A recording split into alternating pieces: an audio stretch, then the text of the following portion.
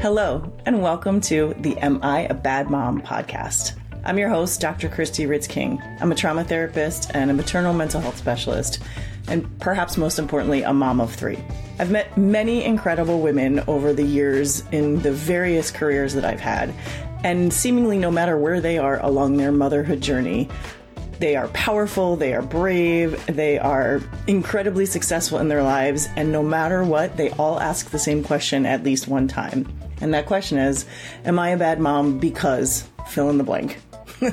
There are any number of blanks to fill in there, and this podcast aims to provide you all the reasons why the answer to that question is unequivocally no.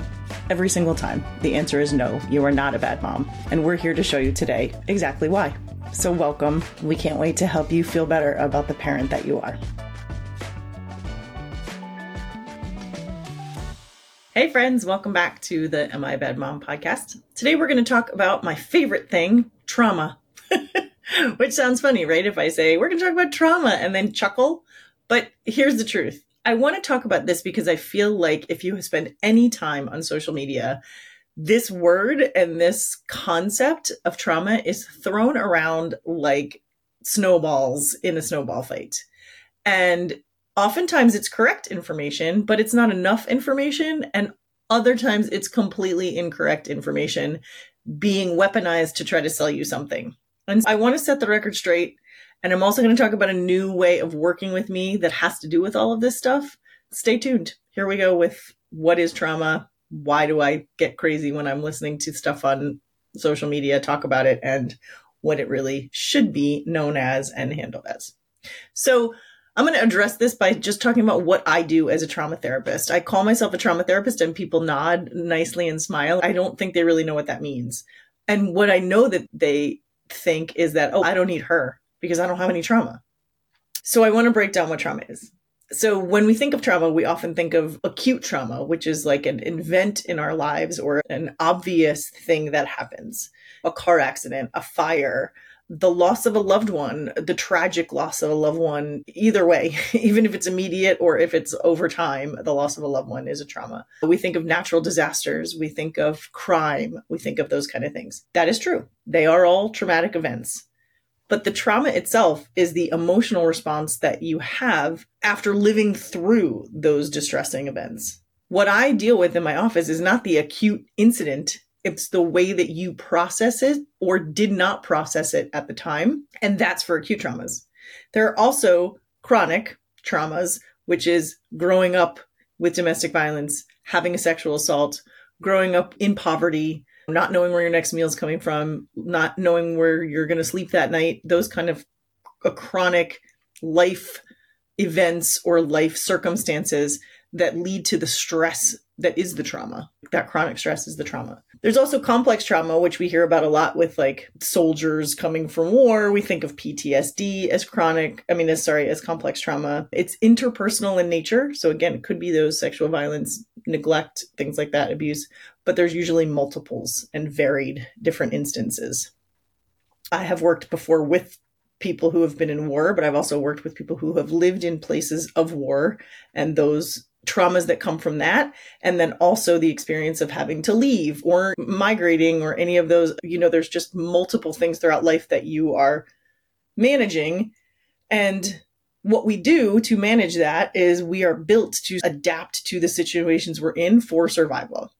And oftentimes the tools that we adapt, the ways we adapt, the tools that we utilize to manage those stressful, chronic, or acute traumatic situations, we find later in life aren't serving us. So some people say, I don't have trauma. And that might be true from that acute standpoint. What they might have is an understanding that they're repeating the same patterns. They're getting into the same types of relationships that aren't good for them. They're constantly losing jobs. They're unable to settle and figure out what it is they want for their lives. They're getting themselves in and out of debt all the time. They're losing and gaining weight. They're doing the same things over and over again, and they can't stop themselves, and they can't figure out why they continue to do them, or they can't stop themselves because they don't have any awareness of why they're doing them. Those are also the people that come into my office. They come into my office because they have those acute traumas and they want to process them, or because they are hopeless or stuck, or the relationship is uncomfortable or not ideal, or they're having trouble at work, or sometimes they just feel off and they don't know why. They've gotten to this point in their lives and suddenly things aren't working the way they used to, and they don't understand why that's. So in trauma therapy, as a trained trauma therapist, and here's the difference between trauma therapist, here's the difference between me as a trauma therapist and other psychotherapists or people who call themselves trauma trained, whatever, yoga teachers, coaches, whatever. I studied psychology, I studied counseling, and I studied counseling through crisis and trauma. Those are very different things. Counseling taught me sort of that interpersonal, how do I listen reflectively? How do I reframe things so that you are seeing them different? Psychology and counseling all go toward this mental wellness, and social workers have the same training. We go through this mental wellness of how do we help a person come to their own insights and guidance and best choices going forward. That's sort of the understanding of that. It used to be way, way back in the day that psychology was this kind of top down, I'm the professional, I know the things, I'm going to give you insight into your own life. Luckily, by the time I got to the profession, that was less so. And we understood we are a guidepost. We are the other person in a relationship that's going to help these people move into where they want to go next. Yes, we can see things sometimes our clients can't right away, but we get them there rather than telling them that. It's always better if you get there yourself. So that's the counseling piece. The trauma piece is understanding in the last 25 to 30 years that we don't process those traumatic events by talking about them. We hold trauma. I said the trauma itself is the way that is the emotional response, the lasting emotional response to living through that event. And that lasting emotional response, we hold it in our bodies most of the time. Even if we can intellectualize something, we can say, oh, I'm afraid of this thing because this thing happened to me when I was young. I'm afraid of it now as an adult. Even if we can say that and we can intellectualize it and we can make that connection, we don't always follow through and do the thing we think we're supposed to because we actually don't feel that healing inside us. Our bodies, we don't embody that healing the same way. So I have so many clients that come to me frustrated after having been in therapy or been to a coach or learned life skills saying, I know why this is happening and I know I want it to be different, but I just can't get myself there. And usually what happens then is we do some sort of therapeutic intervention that we call bottom up, which rather than top down, like your brain to your body, we go from our body into our thoughts. And we do a bottom-up intervention and something is opened up in them that they go, oh, I thought I knew or could intellectually say why this thing was happening, but it turns out there's more to it that I was holding in my body. And that is why I keep doing what I'm doing. And so now I need to reprogram that thing. I need to let go of that response. I need to reprogram that coping mechanism to be a different coping mechanism. I need to let that part go, whatever the languaging is around it. We do the interventions, the physical interventions to help get you there. That's the difference between trauma therapy and old traditional, I'll call it psychotherapy. It's not better or worse. It's not right or wrong. It's just what works for a person A might not work for person B and vice versa. Or you may have gotten as far as you're going to get in traditional talk therapy and you need some different interventions that I would do versus a psychotherapist who just does talk therapy or even journaling or any of those kind of things. CBT, those kind of interventions that are, I'm going to change my thoughts. I'm going to do this. That's all great if it works. But for some people, it doesn't work. And it's because you need a little more of that bottom-up approach, that physical, somatic approach to get you to changing those neural pathways and those beliefs that you have held down deep that you might not even realize. That is all a very long way of explaining why I categorize myself as a trauma therapist. And here's what I'll tell you. In my master's degree, I specifically focused on crisis and trauma, largely because I went into this field after a natural disaster in my home. We had a superstorm that wiped out whole towns and homes and everything else.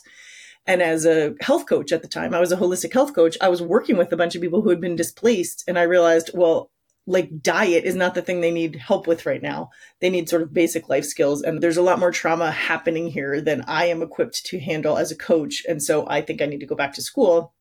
And I specifically went back to school because I wanted to know, how do I help the helpers?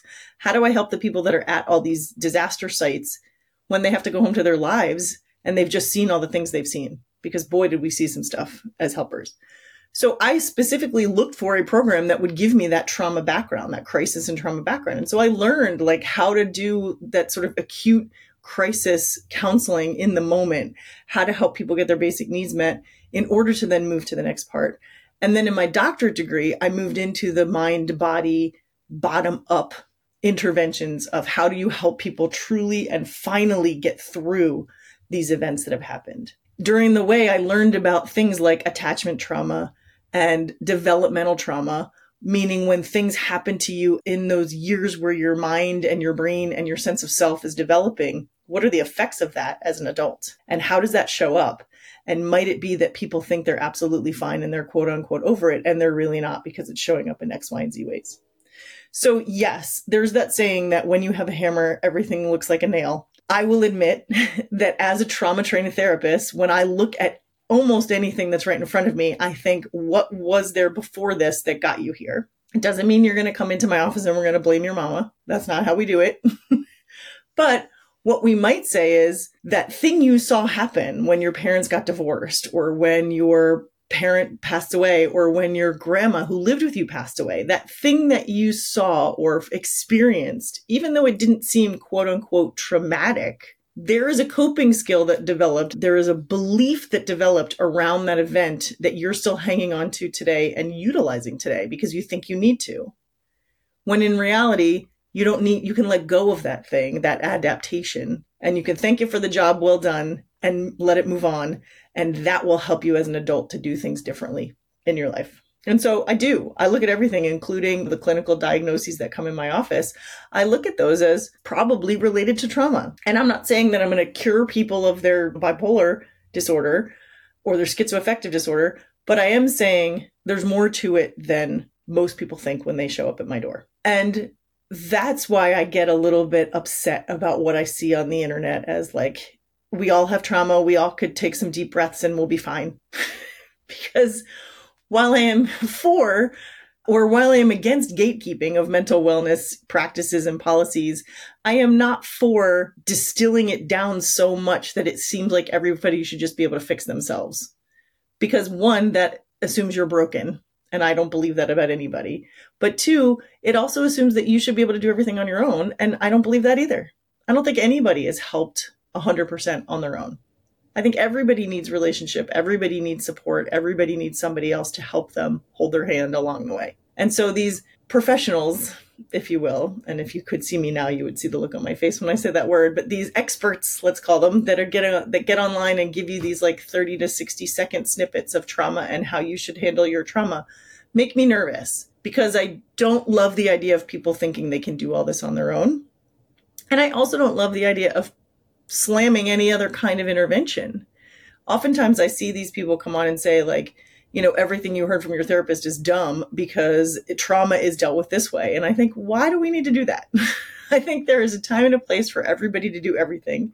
And as a trauma trained psychotherapist, I 100% love my colleagues who do art therapy or traditional talk therapy or psychoanalysis or any of that kind of stuff. Great. I love them. I think there's a place for them. That's going to work for somebody completely. It isn't necessarily going to work for everybody. And that's why I'm here. And that's why we refer to each other. And that's why we move things along. All that said, I have found in my practice that the traditional model of, 1 hour once a week or every other week, which is really what it works out to a lot of the times, is fine for some people, but it is not enough for some people. Meaning, by the time we get into the depth of what we need to be into, the session's over. Or if it's somebody who comes in every other week, a lot of times we spend half the session just recapping what happened in the last 2 weeks, and we never really get to the thick of what is going on underneath that keeps them repeating these things and locked in these relationships and all of those things. That said, the other reason for this is people don't have the capacity sometimes for the traditional way of doing it. Either they don't have the money to pay every single week. The reason that their insurance doesn't cover it is they either have a high deductible or the practitioner doesn't take insurance anymore. I will speak for myself. I don't take insurance anymore because it was impossible in some cases to get the care people needed approved by their insurance companies. I wouldn't get paid. I would get notices that I wasn't allowed to see them anymore because supposedly they were cured. You have to diagnose them with exactly the right thing or the insurance company won't cover it. It was a lot of non-therapeutic work to be able to take insurance in that way in my practice for the work that I do. And so I don't take it, which means some people can't afford to come every week. And I'm fine with that. Also means they don't necessarily get the depth of care that they need because they're not coming consistently and they're not coming as frequently or for as long as they want. Even the people who come every single week, sometimes an hour isn't enough. Or I'm adding to, I didn't create, somebody else created this. I'm adding to my practice something called therapy intensives, which I'm talking about them as if they're like a personal retreat. They are longer periods of time on a weekend usually. We could do some weekdays depending. I'm open weekdays, but it depends on other people's schedule. I'm doing this to be open to other people. So I understand that some people can't take off in the middle of the week, so they want to come on a weekend. And it's either one day or two, and it is anywhere from 4 to 10 hours, depending on how many days you do and what you do. And it's really just in-depth trauma-informed therapeutic interventions. So you and I will come up with your goals and where you want to go at the end of this, how you want to feel at the end of this. And then I will create a program for you. You come in, we do the work. Some of it includes EMDR therapy. There's some somatic therapy in there. I'm getting trained on something called the Safe and Sound protocol that uses music and certain frequencies of music. Again, I have a toolbox full of things that I've learned as a trauma therapist that I don't always get to use at a 15-minute session. And I'm really excited. I'm a trained yoga therapist. Like there's just multitudes of things we can do depending on you and your goals and how you want to work. And then you get a follow-up session afterward to just see how you're integrating the things that are in. And ideally, it works one of two ways. You come, this is great. This is all you need. And you're off on your way. Or you come, this is great. It moves you forward so that you can return to your regular therapist. If that's me, great. If it's not your regular therapist or your coach or whomever, and just kind of integrate the two together. Because this is the sort of deeper, more in-depth, pushing larger boulders therapy that you don't get in everyday sessions, but it doesn't mean you're finished. I also could see it being you come 4 times a year or you come twice a year. Or you call me when you've just had a huge life transition or you're noticing a kind of repeated spiral, a repeated pattern. Because in life, even if you deal with something at sort of this level, you're continuously moving up levels in your life. And those same things might appear in a different way at a different level. So I could see this being like you come to me in September and then I hear from you again the following October. Or you come September, you come April, you come, I don't know, June. Something like that. Those are sort of what you need in between. If you've ever been on a retreat, you know the sort of power that comes from that.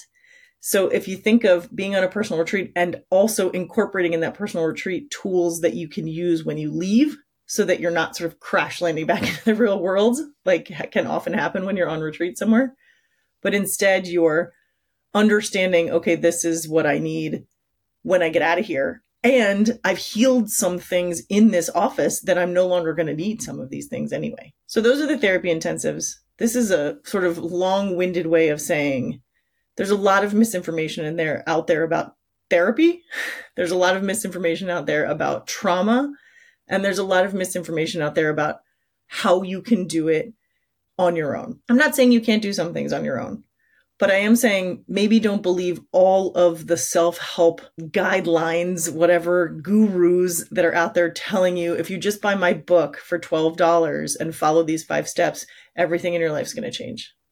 Just maybe be a little skeptical of that stuff and tune into your own self and think, what do I need here? What is important to me? How can I manage it? Who can I seek out? I'm not the only one doing these things. If you don't feel like coming to New Jersey, or if you don't already live in New Jersey, then you can find other people that are all around the country doing it. I know the person I learned from is out west in, I think, Oregon. There's a woman in Ohio who does it. Like, we're all over the place. We're all trauma trained, and we're all working with these intensive models. And so if you don't want to come to me in New Jersey, great. Please reach out and I can help you find someone else, though, because it's a really great service. It's a really important thing. Even if you're not looking for the intensives, finding somebody who's trauma trained can be really helpful if you're feeling like, I've done some therapy in the past and it's worked, but it hasn't really pushed me where I needed it to go, or I'm feeling stuck again. A trauma trained therapist is a really excellent way of getting unstuck.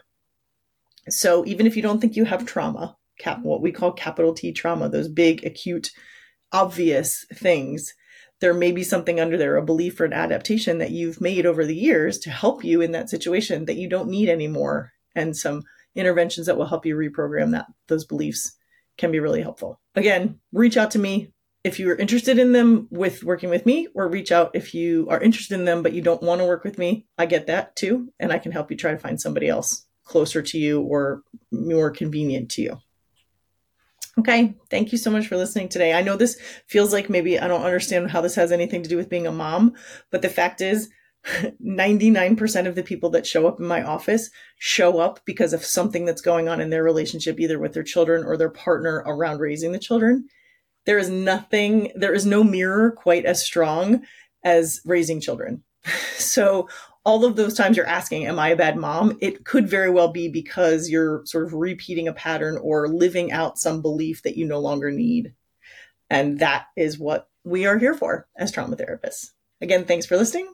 And until next time, remember that every time you think to yourself, am I a bad mom? The answer is always no. Stay tuned for a little bit of me time and some references there. Hey, listener. If you appreciate what you get here as far as support and camaraderie and feeling like you're not alone, then I think you should really check out the Women of Wonder community that I run. It is exactly that. It is a community full of support and camaraderie, and you are not aloneness. It is meant to replace the old-fashioned Facebook groups that we used to love before it got so mean and snarky and Facebooky. It is a place where you can ask the questions you have, where you can share the joys and share the sorrows and expect a supportive response, non-judgmental response. We meet weekly via Zoom. So we have people from all over the world that come and join us. And there are other supports like newsletters and message boards and all of the things that you can and want and need in your life to provide you that support and scaffolding to help do this job we call motherhood. Check it out on my website, wonderinkwellness.com. It's called the Women of Wonder Community. And you can sign up today and get 2 months free if you do a year subscription. If you have any questions, again, always send me an email. But I would love to see you inside. Hello, friends. Welcome back to the Me Time segment of the podcast. It's going to be a quick one today, as the whole episode was. But it's a couple things that it's funny because I talk about in the episode, don't listen to the self-help books out there, but I have a book for you. And I think there's a difference between the people who write self-help books that are not clinically trained therapists of some capacity. They don't have to be. But I find that sometimes the self-help stuff that comes from somebody who's just lived an experience, if it's just their lived experience and they're telling you as a sort of an inspirational way, those are amazing. But the ones that are like, hey, I pulled myself up on my bootstraps and you can too, those sometimes are a little bit questionable. This book is neither of those things. Deb Dana is I believe she's a PhD psychologist. Oh no, she's an LCSW, a licensed clinical social worker. So she is clinically trained in psychology and also in the polyvagal theory, which if you want to look that up, Stephen Porges is the PhD behind that. But this book is called Anchored. Oh, sorry, I just hit my microphone, friends. This book is called Anchored and it's Deb Dana. And it is a little explanation of what polyvagal theory is, which if you listen to the episode when I talk about bottom-up things, that's polyvagal theory is a bottom-up intervention. It's an explanation, but also it's got some really great tips, either if you're a clinician or if just a human who wants to read about how to help heal yourself through bodily ways. how to use your body, how to use movement, how to use things like that to help your nervous system understand it is safe and calm. So that book's called Anchored. The other thing I have, and this, I think I got this at like American Eagle or something when I was with one of my kids. It's mindfulness cards. I don't even know. It's simple practices for everyday life. I don't even know who. Rohan, Gunatillake. It might be like Gunatillake, like something that I'm trying to make it fancier than it is. He's based in Glasgow, Scotland. Anyway, he's the author and founder of Mindfulness Everywhere, a company that develops mindfulness products, including the best-selling meditation app, Buddhify. Buddhify, that's how you say it. Sorry, I was reading that instead of, I know what that is. It's Buddhify. And it's an app online that helps with meditation and mindfulness. Anyway, this is not an ad or sponsored in any way, but I found these cards and they're great. Mindfulness as a tool in general is a great way to start to pay attention to what's going on with your body and mind. So that, again, that bottom up way of healing trauma has to start with you having some concept of how things feel inside your body. And this is a nice way of, like, you can pull one a day. They're categorized into rest and balance, curiosity and joy, insight and awareness, and kindness.